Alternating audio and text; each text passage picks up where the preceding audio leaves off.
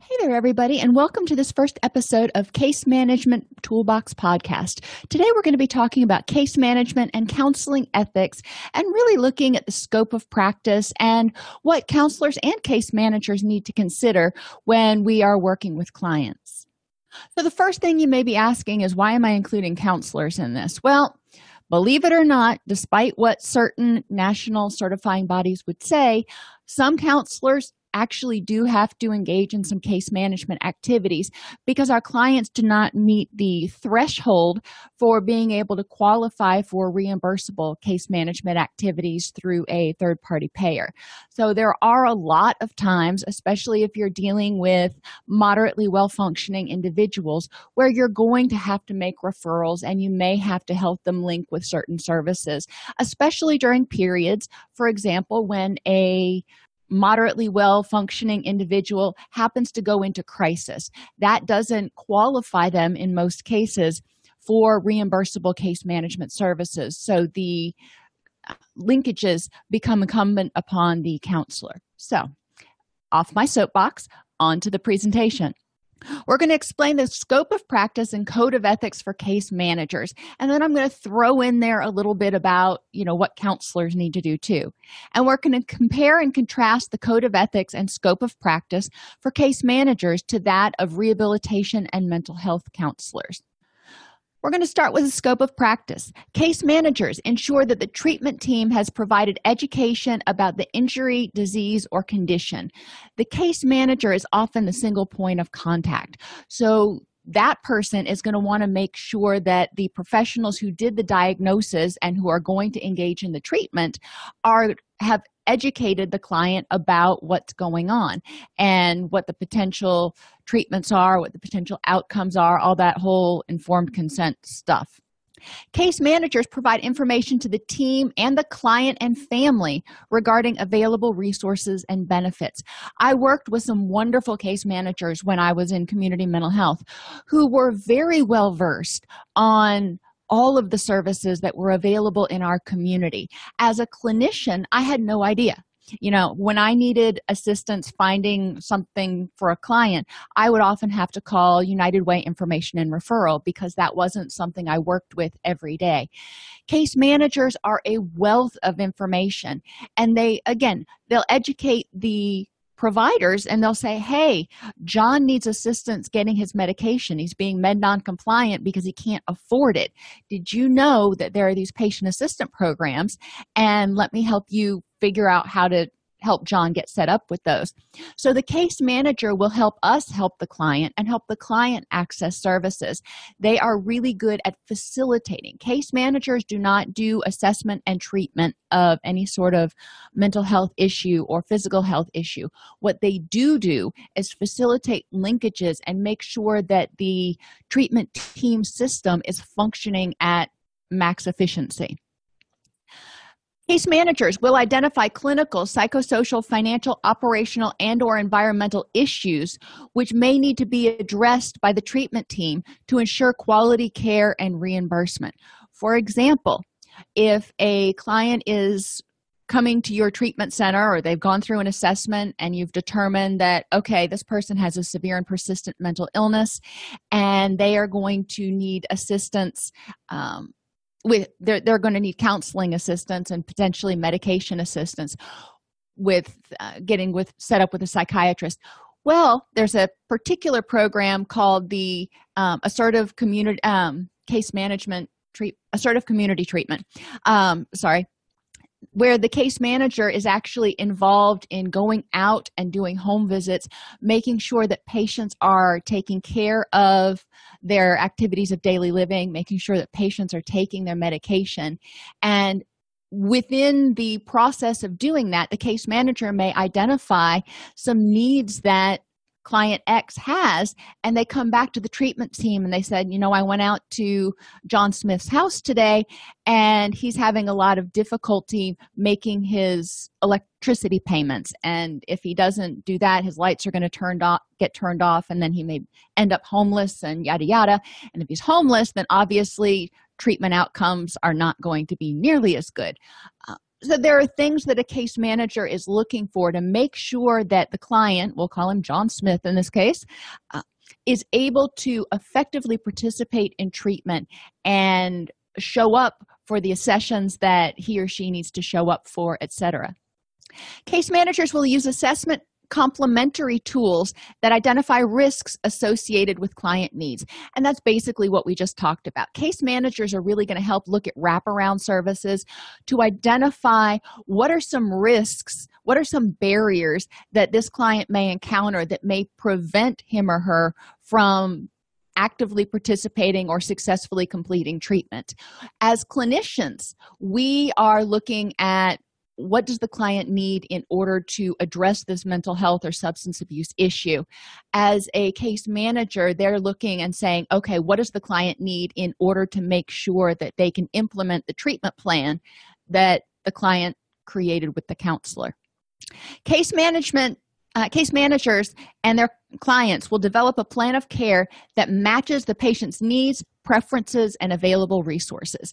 Now, this is true for counselors and case managers. In counseling, we call it a treatment plan. In case management, they often call it a plan of care or a service plan. Now, you need to be a little bit careful here if you're working with a case manager within your agency to figure out who has the, quote, primary case plan. And documentation can get a little bit challenging sometimes. So just do be aware of that and make sure that you're documenting in a way that ensures that case management as well as counseling can be reimbursed. Case managers will help. They're not going to do it all, but they're going to help sequence and organize the implementation of services to ensure efficient, effective care delivery. Think about a client who is struggling with a severe and persistent mental illness, who may be having difficulty just doing day-to-day life things right now. And all of a sudden you're saying, okay, you need to go see the psychiatrist and you need to do this, you need to do that, you need to do the other thing. The client's going to sit there and kind of get bleary-eyed because it's overwhelming to them. The case manager may help them figure out, okay, what do I need to do first? Now, when you're working in a multidisciplinary treatment team where you've got a physician and a psychiatrist, maybe a pain management physician, a psychiatrist, and a mental health counselor, all three of those professionals may be saying you need to do this, that, and the other thing. And the client's just going, oh my gosh, I have 3 professionals telling me I need to do 16 different things. I don't know where to start. The case manager will help sequence those things so the client doesn't feel overwhelmed, because when they feel overwhelmed, they're at much greater risk for just dropping out of treatment and going, I just can't do it. Case management documentation focuses on acquisition and utilization of resources as they pertain to reducing risk and enhancing treatment delivery. So when we look at writing case notes in case management, we want to talk about why did John Smith access this resource, and in what way will it help John Smith complete his treatment successfully? Risks for case managers to consider, things that they want to make sure that don't happen. They want to make sure clients don't terminate early or only participate sporadically. And a lot of times this can be due to the hours that treatment's available, transportation, childcare, yada, yada. We want to look at ineffective treatment, and I use that term really broadly. For example, if you have someone who is hearing impaired or who has limited literacy, where I worked in community mental health, we did a lot of stuff with worksheets and big books and things like that. And we also had a lot of patients who had extremely limited literacy. So our go-to way of presenting information was not effective for those clients. A case manager would make sure that we were aware that the person had limited literacy and help us figure out ways to assist that client and facilitate their treatment. Case managers want to be on the lookout for worsening of symptoms due to medication noncompliance, especially case managers that are going out and visiting clients multiple times a week. We think about clinicians as mental health clinicians. We may see a client once a week. A psychiatrist may see a client once a month or once every 3 months. A case manager may see a client 3 or 4 times a week. So they are seeing the client more often and they're more able to identify a signs of an impending relapse, whether it's mental health or substance abuse. They want to be on the lookout of worsening of symptoms. Is the client not taking their medication? If so, why? And the case manager would say, okay, let's look at the obstacles that are keeping this person from being medication compliant. Let me advocate for this person with their care team to help them figure out a strategy that will help them take their medication as they're supposed to, whether it's a matter of affording them or they don't like the side effects. Or I had one client who would regularly, he had the wherewithal to know that he couldn't take his medication and use crack at the same time. So he would plan, quote unquote, for the weekend, and he would stop taking his antipsychotics so he could use over the weekend. And while I was glad that he wanted to survive and he was putting that much thought into making sure he could survive, obviously that wasn't the best for his mental health. Case managers want to be on the lookout for additional complications due to difficulties with activities of daily living, like paying bills or going shopping or making their own food. Sometimes clients have difficulty with this. As my grandmother got older, she really wanted to maintain her independence, and she started having a lot of physical problems that she could have benefited from a case manager, but some of the complications she was having, she would forget to turn off the stove, or she would have difficulty with doing something, but she was hearing impaired, so it made it harder for her to reach out and connect with people. There were a lot of little things that, I say little, but things that a counselor wouldn't be assessing that a case manager can look at and say, okay, from a biopsychosocial perspective, what is keeping this client from being able to implement their treatment plan with the providers? And case managers, one of their key statistics, if you will, is to prevent readmission. Once somebody goes through treatment, a case manager usually stays on with the person for a while, maybe indefinitely, in order to make sure that the person is continuing with their relapse prevention or continuing care plan, so the client doesn't have to be readmitted to that same high level of care that they were admitted to prior. Case managers and counselors identify available community resources and advocate for the resolution of gaps in services and or problems in process implementation. In counseling, we call this a recovery-oriented system of care. Case managers call this a day at work. But what we're looking at is, what are the gaps?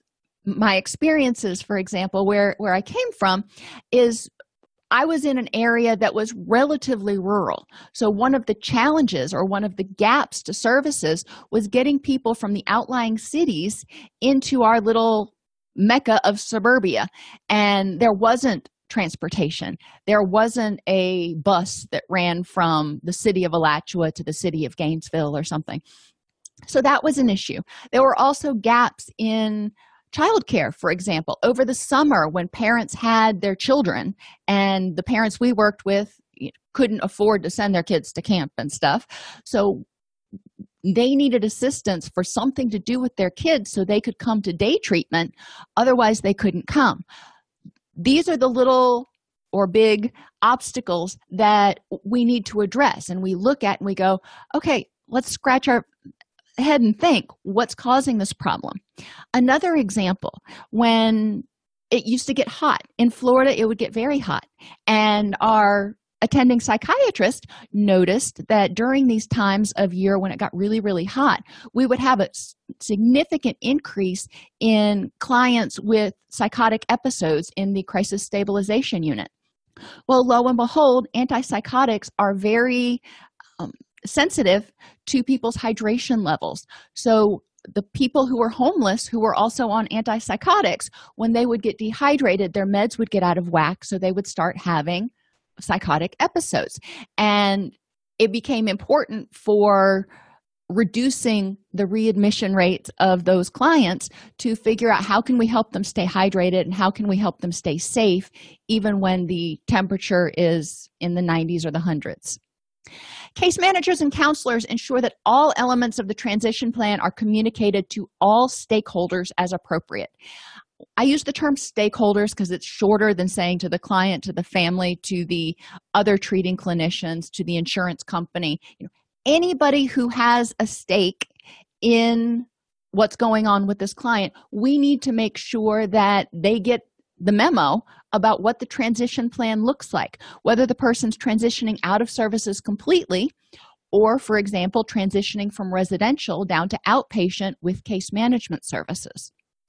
Case managers and counselors will track avoidable delays and identify and communicate opportunities for improvement to senior management, to the community. A lot of times there are community boards that are designed to help create a recovery-oriented system of care. So they rely on case managers and counselors saying, this is where these avoidable delays are coming in. We have people coming in for assessments and they're in crisis, but we don't have an individual counselor available for 9 weeks.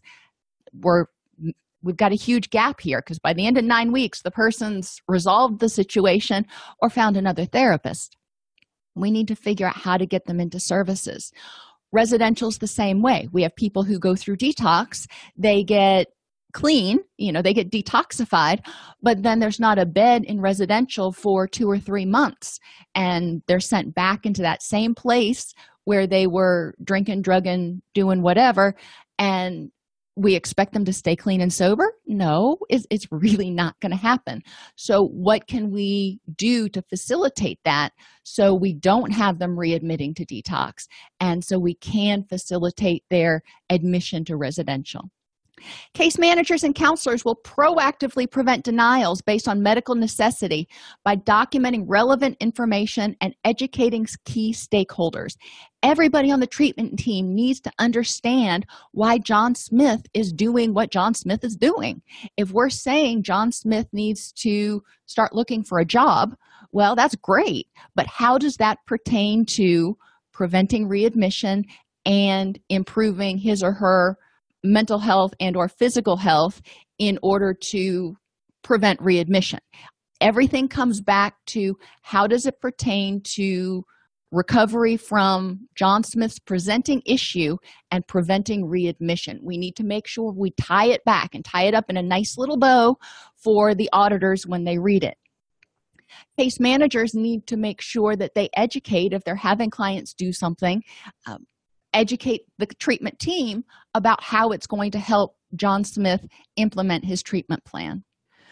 So that gives you an idea kind of about the scope of practice. Case managers are so integral.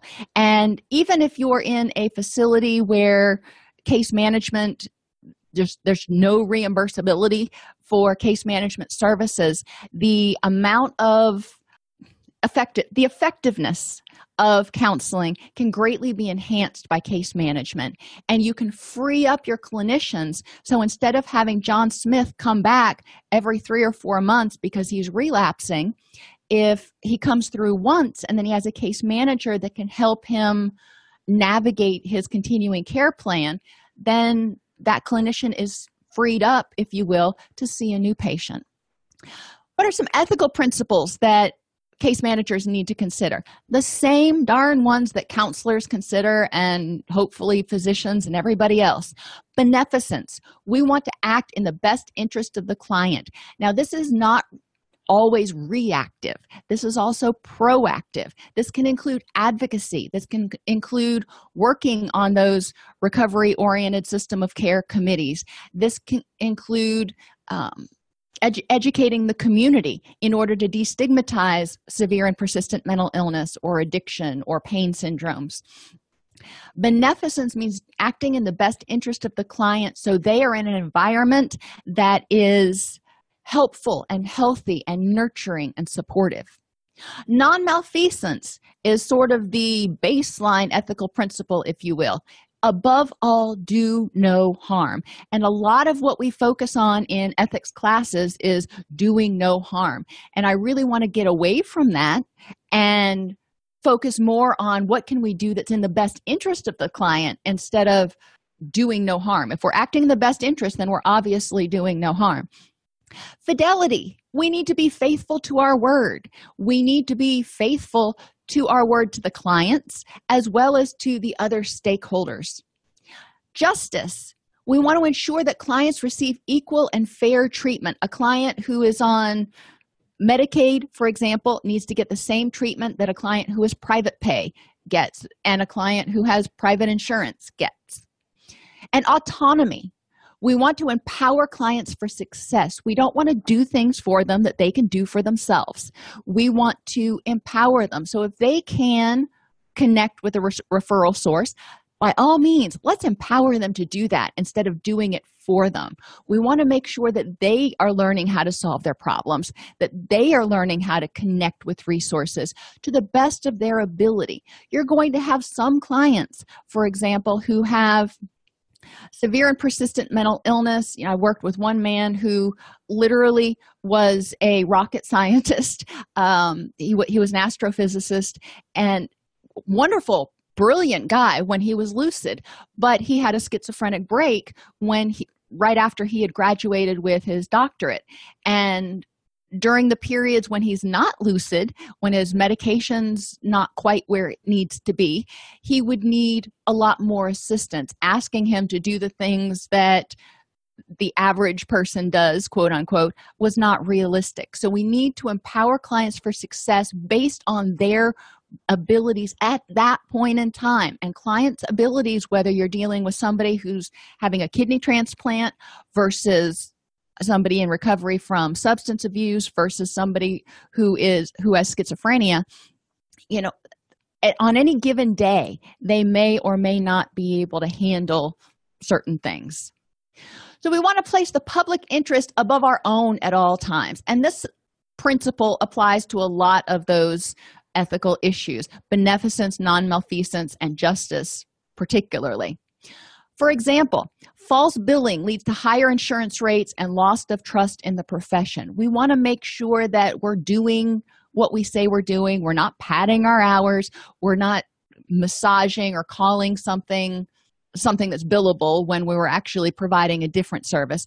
We want to make sure that we are providing accurate billing logs. We're not placing the public interest above our own if we continue to work while we're burned out or psychologically unavailable. This can harm clients and negatively impact the perception of the profession. If we are providing services and we're barely getting by with our own stuff, it's going to come through. And clients are going to feel like case management, may not be helpful, or they may be feeling like they have to do more to help their case manager than their case manager is doing to help them. Whatever the case, it's really important that we check ourselves, because it's not in the public interest for us to be working with them if we are burned out. It's incumbent upon us to report and address a known misconduct. If you know somebody's falsifying their logs, if you know somebody is an impaired professional, if you know somebody is doing something that is unethical and or against the rules, it's important to report that misconduct to the appropriate board or supervisor. We need to make referrals when other providers are more appropriate due to case content or case load. In counseling, for example, if I'm working with somebody who's got trauma issues and I think EMDR would be beneficial for them, I'm going to make that referral. I'm not going to say, well, let's keep with cognitive behavioral because that's what I do and I want to make sure I get reimbursed. No, what we need to do is what's in the best interest of the client. So it's important for me to present it to the client as an option, and so he or she can achieve their maximal recovery level.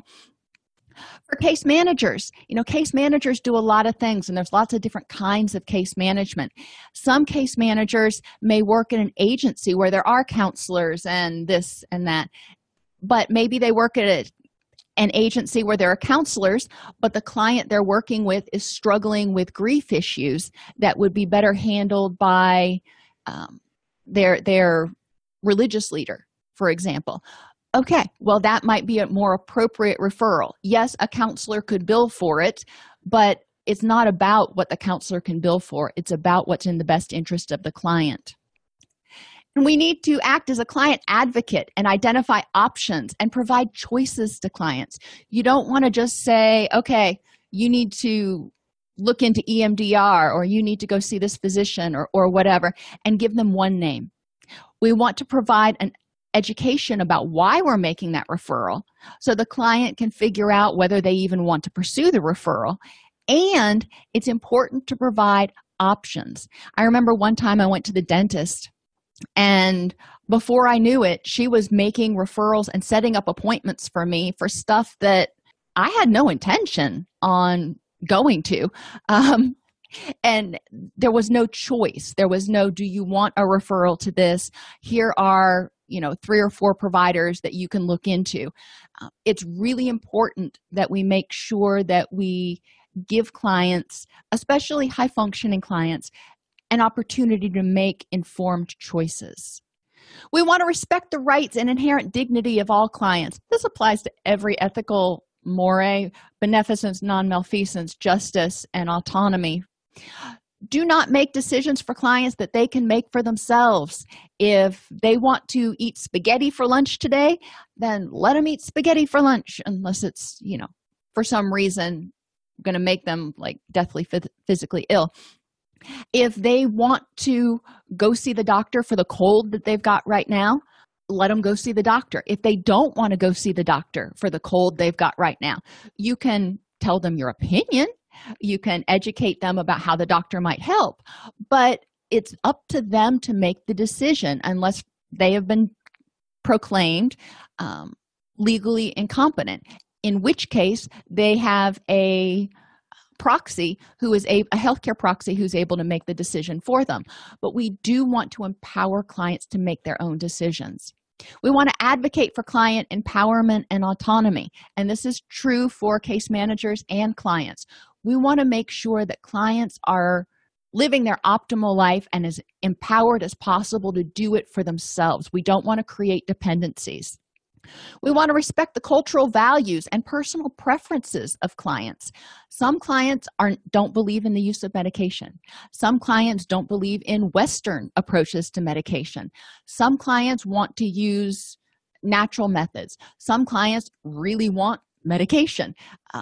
We want to respect the values and preferences. Some clients don't believe in, for example, certain medical procedures, and it's important to respect that and allow them to make their decisions based on what's important to them. And we do need to inform clients about confidentiality restrictions. I hope this is not new news to you. In order to respect their rights, we need to tell them ahead of time, I can keep your confidence in all of these situations except. And if any of these happen, then, we're going to have to make a choice. I remember working in community mental health as a clinician, not as a case manager, and I found out about domestic violence, and this happened on multiple occasions, or child abuse. And I could have let the client leave and then called the hotline. It was more important to me to empower the client at that point, and when it was safe, obviously, to make the call themselves. I'm like, okay, this is one of those things that I've got to report. So we can do it one of two ways. I can make the call and be done with it, or you can make the call while you're here in my office and we can proceed from there. And a lot of times clients felt better about doing it themselves instead of feeling like somebody was telling on them. Obviously, you have to make a judgment at that point with consultation, usually, before you necessarily tell the client that you're going to make a report. If telling the client ahead of time is going to endanger a child, for example, then you need to be, very careful about that. So there are considerations, but the take home from this is you want to inform clients about confidentiality restrictions and be true to your word. Maintain objectivity with your clients. You need to be able to clearly articulate your reasoning behind recommendations. If you get subjective with clients, you may want to do this, and oh my gosh, I can so see this person enjoying this, that, and the other activity and wanting to make recommendations. You need to step back and maintain objectivity and say, is this referral, is this process that I want to instigate or that I'm maintaining, helping the person move toward the successful resolution of their treatment plan. If not, then we need to really look at, why are you doing that? Are you trying to, sometimes we've got transference issues, which we're going to get down to in a minute. Avoid making referrals to preferred vendors, and that's one of the things I just talked about. You don't want to have your buddy down the street that's a physical therapist or a chiropractor or an acupuncturist or a massage therapist or whatever it is, and always make referrals to that person. That person can be on your list of referrals, but it's important to provide the client with choice so they can go online, they can look at the different reviews on Yelp or, the doctor websites or whatever. We want to respect their cultural values and perspectives, even if we don't agree. If we have a different perspective on things, well, that's our perspective, not theirs. So we need to maintain objectivity and say, what is in the best interest of this client at this point in time? We don't want to impose our own values or perspectives. We need to make sure that we are very well aware of what's our stuff and what's theirs. We need to address any transference or countertransference issues, and this is big with objectivity. You may work with clients sometimes that remind you of somebody, or they seem so helpless, so you want to nurture and caretake them, and that's not objective. You need to step back and be objective and treat them just like you're treating every other case on your caseload. We need to regularly self-evaluate our performance in order to make sure we're maintaining objectivity. You don't want to just go, well, I'll know when I'm not being objective. Regularly kind of check in with yourself and make sure you're aware. One of the little hints that you're not maintaining objectivity is if you're spending more time thinking about a particular case, if you're taking that case home mentally with you and having difficulty letting it go. That's not the only clue, but that is a big clue that you may not be maintaining objectivity. And you want to avoid any dual relationships with clients. You don't want to be providing case management to somebody who is working in your front office. You don't want to be providing case management to your neighbor's son, unless it's completely unavoidable. There are a lot of potential dual relationships out there that you need to be aware of. Dual relationships can exist between the case manager or the counselor and the client. If you're working with a client who was also a friend of yours from high school, that's a dual relationship. Or if you're working with a client who used to be a coworker of yours, that's a dual relationship. You can have dual relationships with the insurance companies as well. You need to make sure that you're very clear about who is your client in a particular situation. If you have insurance, if you have state contracts, there are a lot of rules that you have to follow. And you want to make sure that you're not giving favor, if you will, to one payor over another. You can have a dual relationship with the employer of the client. Maybe the client's employer referred them to you because they were struggling at work, or they were struggling for some reason. And who is your primary client then? Is it the employer or the client? And the answer is the client. We want to make sure that we don't have a dual relationship where we're trying to do everything the employer wants us to do, as well as trying to do everything in the best interest of the client. Then we get stuck sometimes on, okay, we've got a decision to make. I'm not sure whose best interest I need to pay attention to. It's always the client's. We can also have dual relationships with our employers. When we're working with a client, we can be in that sticky wicket where we know something would be in the best interest of the client, but it's really not something our agency wants us to do. For example, referring out for services. A lot of times our agencies want us to keep it in-house whenever possible. And sometimes you're going to be looking at a client going, I think there's a better service out there. In making sure that you're clear about your boundaries with respect to the client and doing what's in the best interest of the client. We need to act with integrity and fidelity with clients and stakeholders at all times.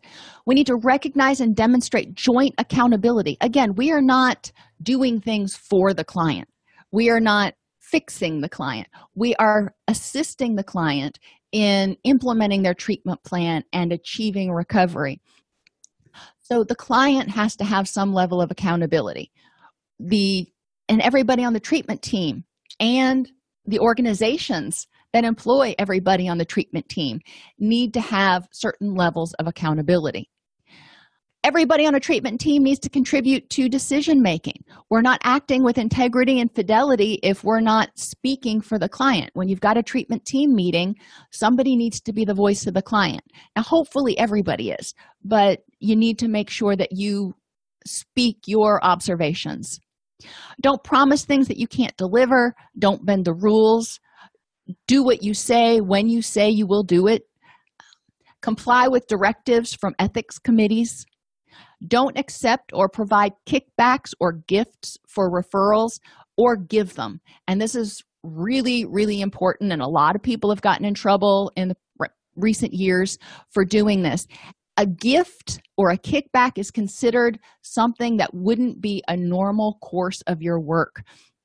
And I have an entire class on that. But what you want to make sure is that you're not getting a tit for tat, as they say.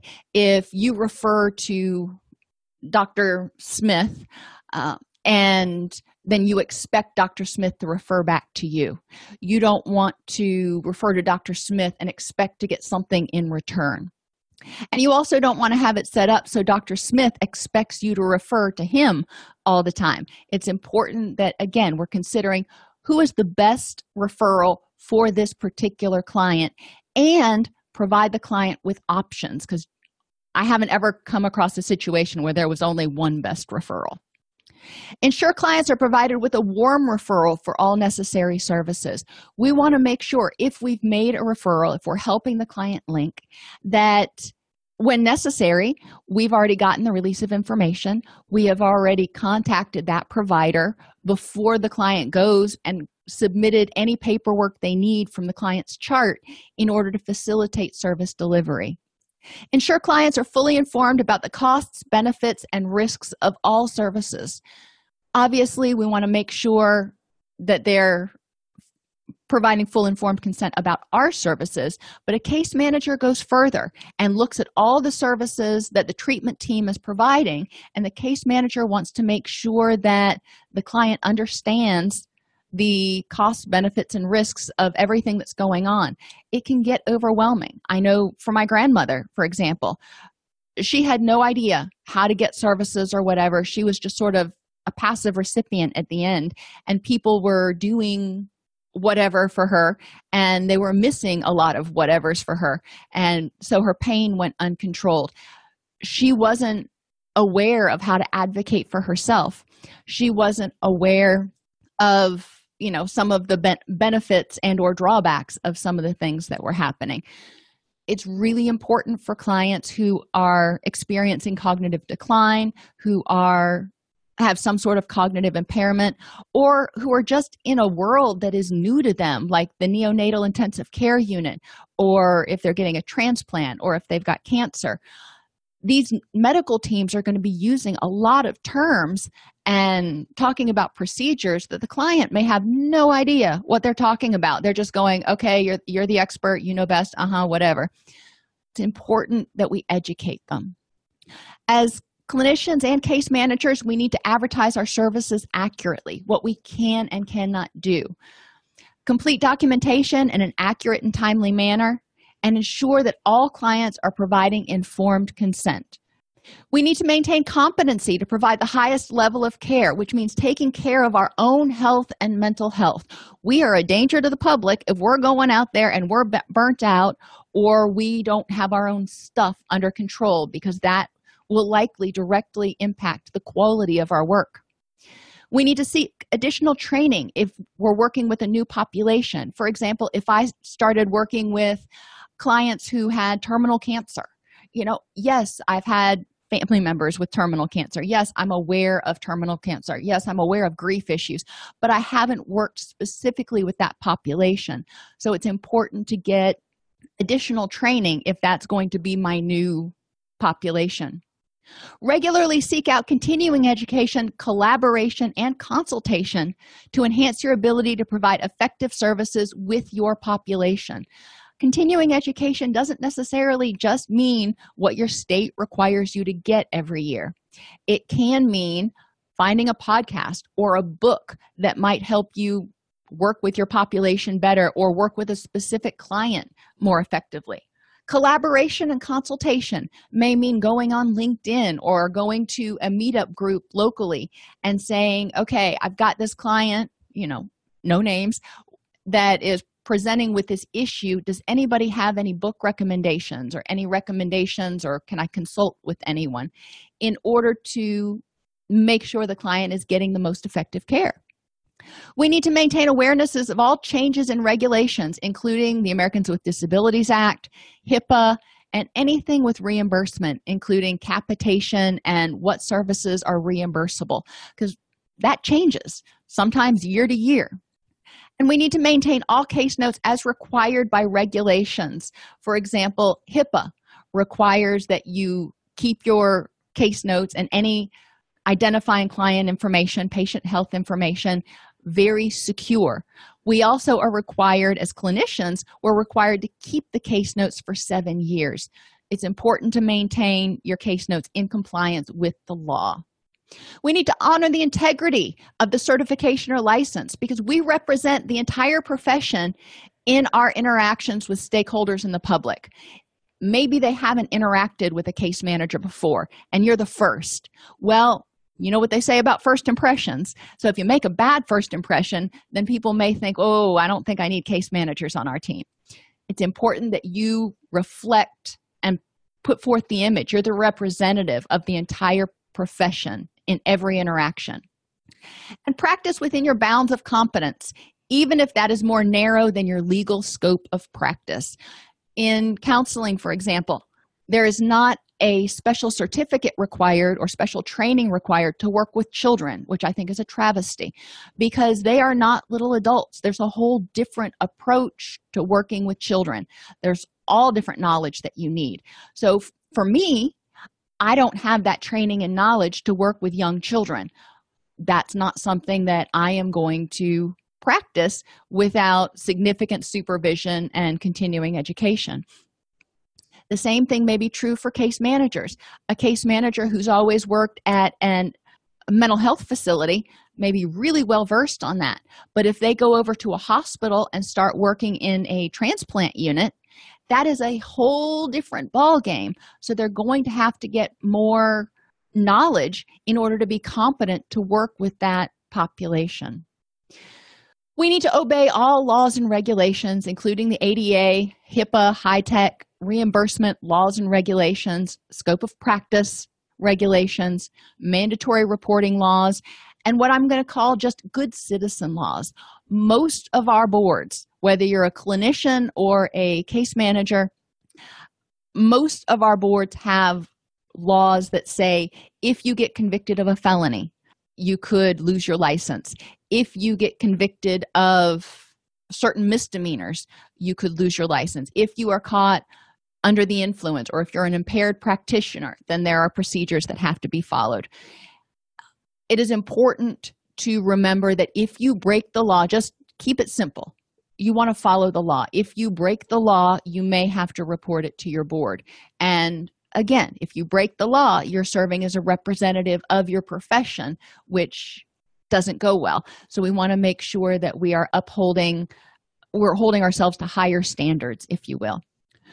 We want to provide input to review and revise the code. For example, adding a section for ethical considerations when providing virtual services. That's something that happened over the past 10 years or so in a lot of the counseling ethical codes, and case management is becoming more and more virtual.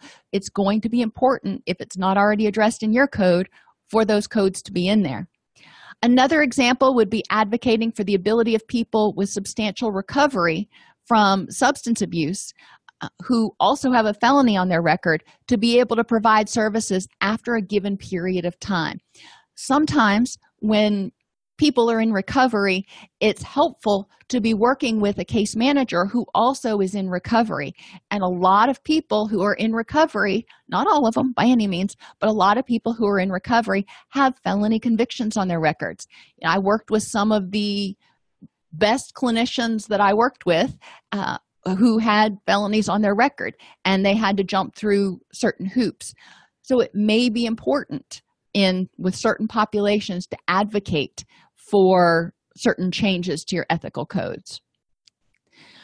As case managers and counselors, we need to believe that case management is a means for improving the health, wellness, and autonomy of the individual through advocacy, communication with the patient, family, and stakeholders, education of the patient, family, stakeholders, and community, identification of service resources, and facilitating remediation of gaps in services, like that recovery-oriented system of care I keep talking about, and through service facilitation.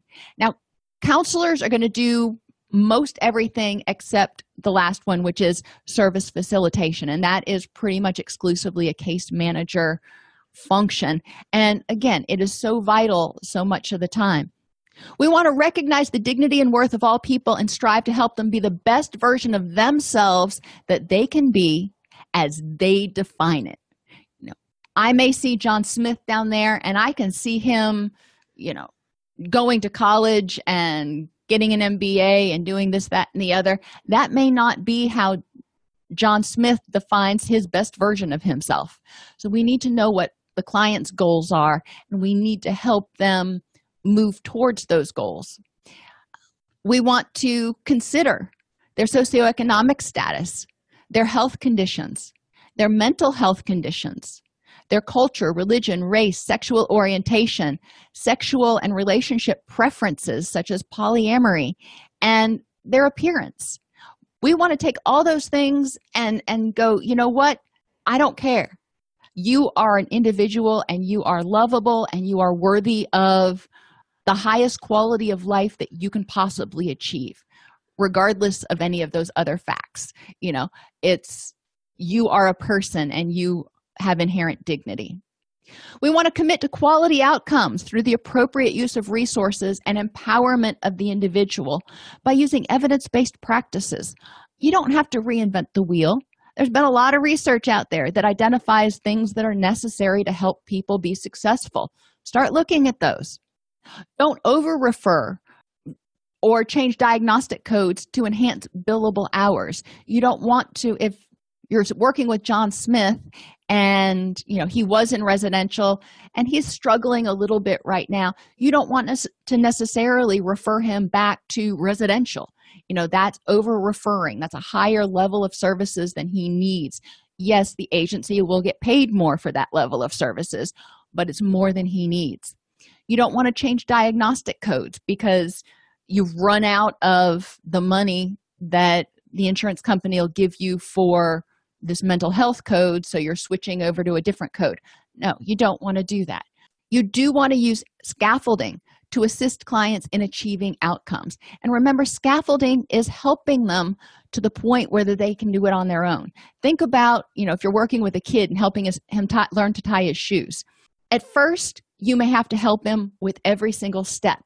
And then he may be able to get his shoe on and cross the laces and tie them the first way. And then maybe he gets to the point where he can tie them the first way and make the loop, the bunny ear, if you will. You want to let the person do as much as they can till they get to a stuck point, and then help them through that stuck point and help them learn so they can eliminate that stuck point at a certain point in time. And you want to embrace the premise that when individuals reach the optimum level of functioning, the client, stakeholders, and the community all benefit. When people are healthy, everybody wins. It benefits the client financially. It benefits the employer financially if their workforce is healthy. It benefits the community financially if employers are able to keep people employed and they don't have people on as many social services. It benefits the person occupationally because they'll be able to maintain a job and pay their bills and do all that kind of stuff. It benefits the employer because they'll be able to keep that employee. It benefits people interpersonally because when people are happier, they're engaging more with one another. They're supporting one another more, and they tend to have fewer relapses. They also tend to go out and do more things, which benefits the community because the person is not depressed and walled up in their house. And it can benefit the community and everybody legally. It helps the client stay out of jail if that was an issue, but it can also help reduce crime in neighborhoods. When people are happier and healthier, there tends to be lower crime rates. It tends to have a ripple effect on the entire community when the client is healthy, when the client is happy. So both counselors and case managers are bound by the principles of beneficence, non-malfeasance, autonomy, justice, and fidelity. Whereas counselors focus on the diagnosis and treatment of mental health issues, case managers assess client needs and facilitate access to services and resources necessary to achieve the highest quality of life as defined by the client.